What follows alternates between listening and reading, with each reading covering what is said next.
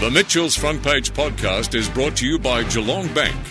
Listen live on 94.7 The Pulse, Mondays and Tuesdays from 9 till 11. Should politicians apologise when they get things wrong? Because I think all levels of government at one point or another make mistakes, whether it's the local council right through to the federal government and the state government as well. On the line to talk about this, we've got Yemi Penn, who is a transformation coach. Good to have you back on the program. Thank you, Mitch. An absolute honour to be here, and thank you for your work. Thank you. Well, every government makes mistakes at one point or another. How do you think they should handle that? Should they be upfront and apologise to people, or is it better from a communications point of view to just be moving on to the next thing? No, look, this is a cultural thing, and it's funny because we can't just, politicians are still human. So first, let's go back to the beginning. Humans make mistakes. But when you are a politician, you have a sense of influence, a sense of power, for want of a better word, that it's almost adamant you put your hands up as soon as possible. I appreciate sometimes internally you need to make sure you get the messaging right, but you have to, because the link to apologizing when we fail is so tied to trust that, now more than ever, we need them to speak up, because it always comes out, and we've seen it time and time again with lots of things going on in Parliament. So definitely they need to speak up sooner rather than later. On the program last week, we actually spoke about governments that have been around for a while, the longevity of governments, and it seems like a few state premiers had a bit of a reputation when they've been in there for a long time of constantly apologising and sort of reinventing themselves every time there was a mistake. And maybe the people that didn't apologise seemed to be in and out of government very quickly because the voters got frustrated and threw them out. Is that how you see things? Well, it depends. Sorry, are you suggesting that those that did apologise, we had a bit of longevity? Yes, correct. Yeah, absolutely. Because, like I say, it's tied to trust. I have a lot of empathy and sympathy for, politicians or people in government who feel the need to bury their mistakes, and it might be how they grew up. It's so tied up to how we grew up. People feel that if they fail, they're going to be thrown out, and this is where compassion and humanity's got to come through. Who can really put their hand up and say, I've never made a mistake? So it's obvious. If there's been longevity by those who have apologized and said, I will fix it, I will make it better, then that has to be the way to go. Ideally, you don't make the same mistake twice. You learn from it. But damn, you will always be appreciated and respected more for acknowledging when you messed up. And, of course, one of the big mistakes perhaps at the moment is the vaccine rollout and the pace that Australia is at in comparison to other countries, particularly in the developed world. I think the Prime Minister actually did say he was sorry. Did you see that apology? And did it cut the mustard? Absolutely. Oh, look, he did. We probably think it was a little bit too late, but at the end of the day, we've got to be grateful. I will always see the cup half full. We've got to be grateful, but it was quite a long time. And in between that time, it felt like we were constantly being told off by him.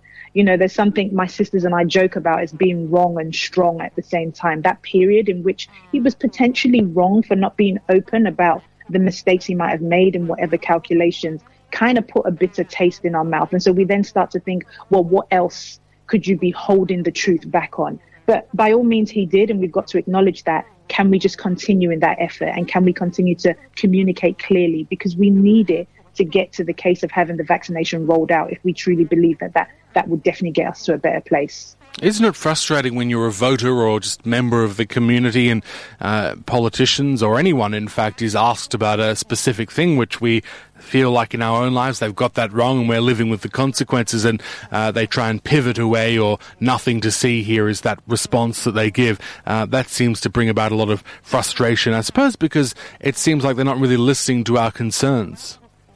Mitchell, just you using the word frustration started to stir something in, partly because I feel like you see me, you hear me, and that is how a lot of society feel. It's extremely frustrating.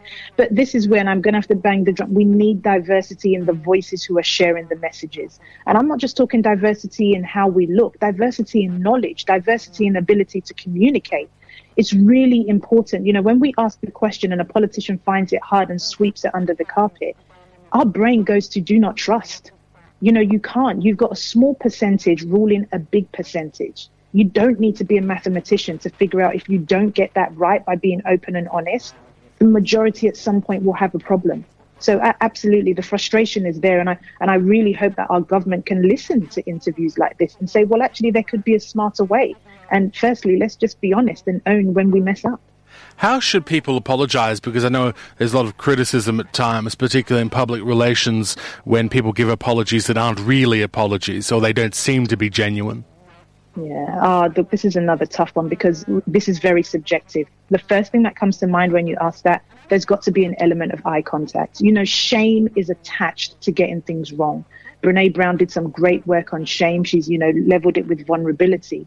But if we're shamed, we tend to look down. And for some people, when you look away from them, they see it as distrust. It's not always that. So we have compassion on one side, which is they might be dealing with shame. But if you are a leader, then we ask you to put your head up and you own it. You look out, whether it's to the camera, to the group, and saying, we really messed up. And also tell them why. The why the mistake happened is really important. By all means, speak to your media to figure out the best way to word it. But when you say why, you then start to enroll people into the journey you went through and then go into how you're going to solve it. I think it's the eye contact, because then you're connecting. And then the next reason is why that mistake happened and what you're going to do to avoid it happening again. A lot of anger out there. It seems like people are increasingly angry, and this is affecting both sides of politics. It's a polarized world out there. It's becoming very binary. You're either on the side of the government or you're against them, and this is both state and federal politics. Do apologies work? Are people receptive to that message, and are people willing to be forgiving, or are people just too angry nowadays? Mitchell, it's a thin line. I think the more it goes on for, what are we in? We are 18 months minimum strong into our acknowledgement of the pandemic. And so at some point it's going to wear out. You look at Victoria and you look at the amount of lockdowns they've gone through. You've got New South Wales, other things. You can start to see things bubbling up. There needs to be a tactical team within government that says, okay, how do we deal with this rise in frustration? Because you're right, at some point we might not hear what they're saying, even though we need to hear it for the greater good.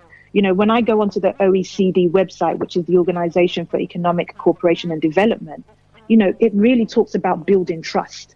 Something radical has got to shift with government to say, okay, we need to start getting into communities, by the communities, to get us to a place. But the message has got to be consistent, because at some point we black out and we don't hear what they're saying. It needs to change really quick. Well, lots of things to think about there. Thank you so much for being on the program, and hopefully we start to see more apologies.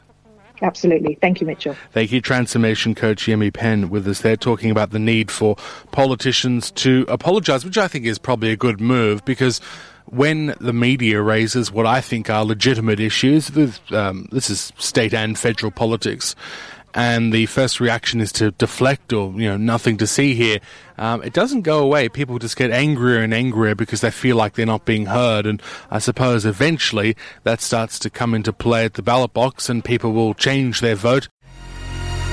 The Mitchell's Front Page podcast is brought to you by Geelong Bank.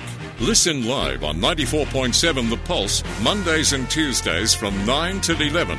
Or search for Mitchell's Front Page on Facebook, Twitter, Instagram, or wherever you get your podcasts.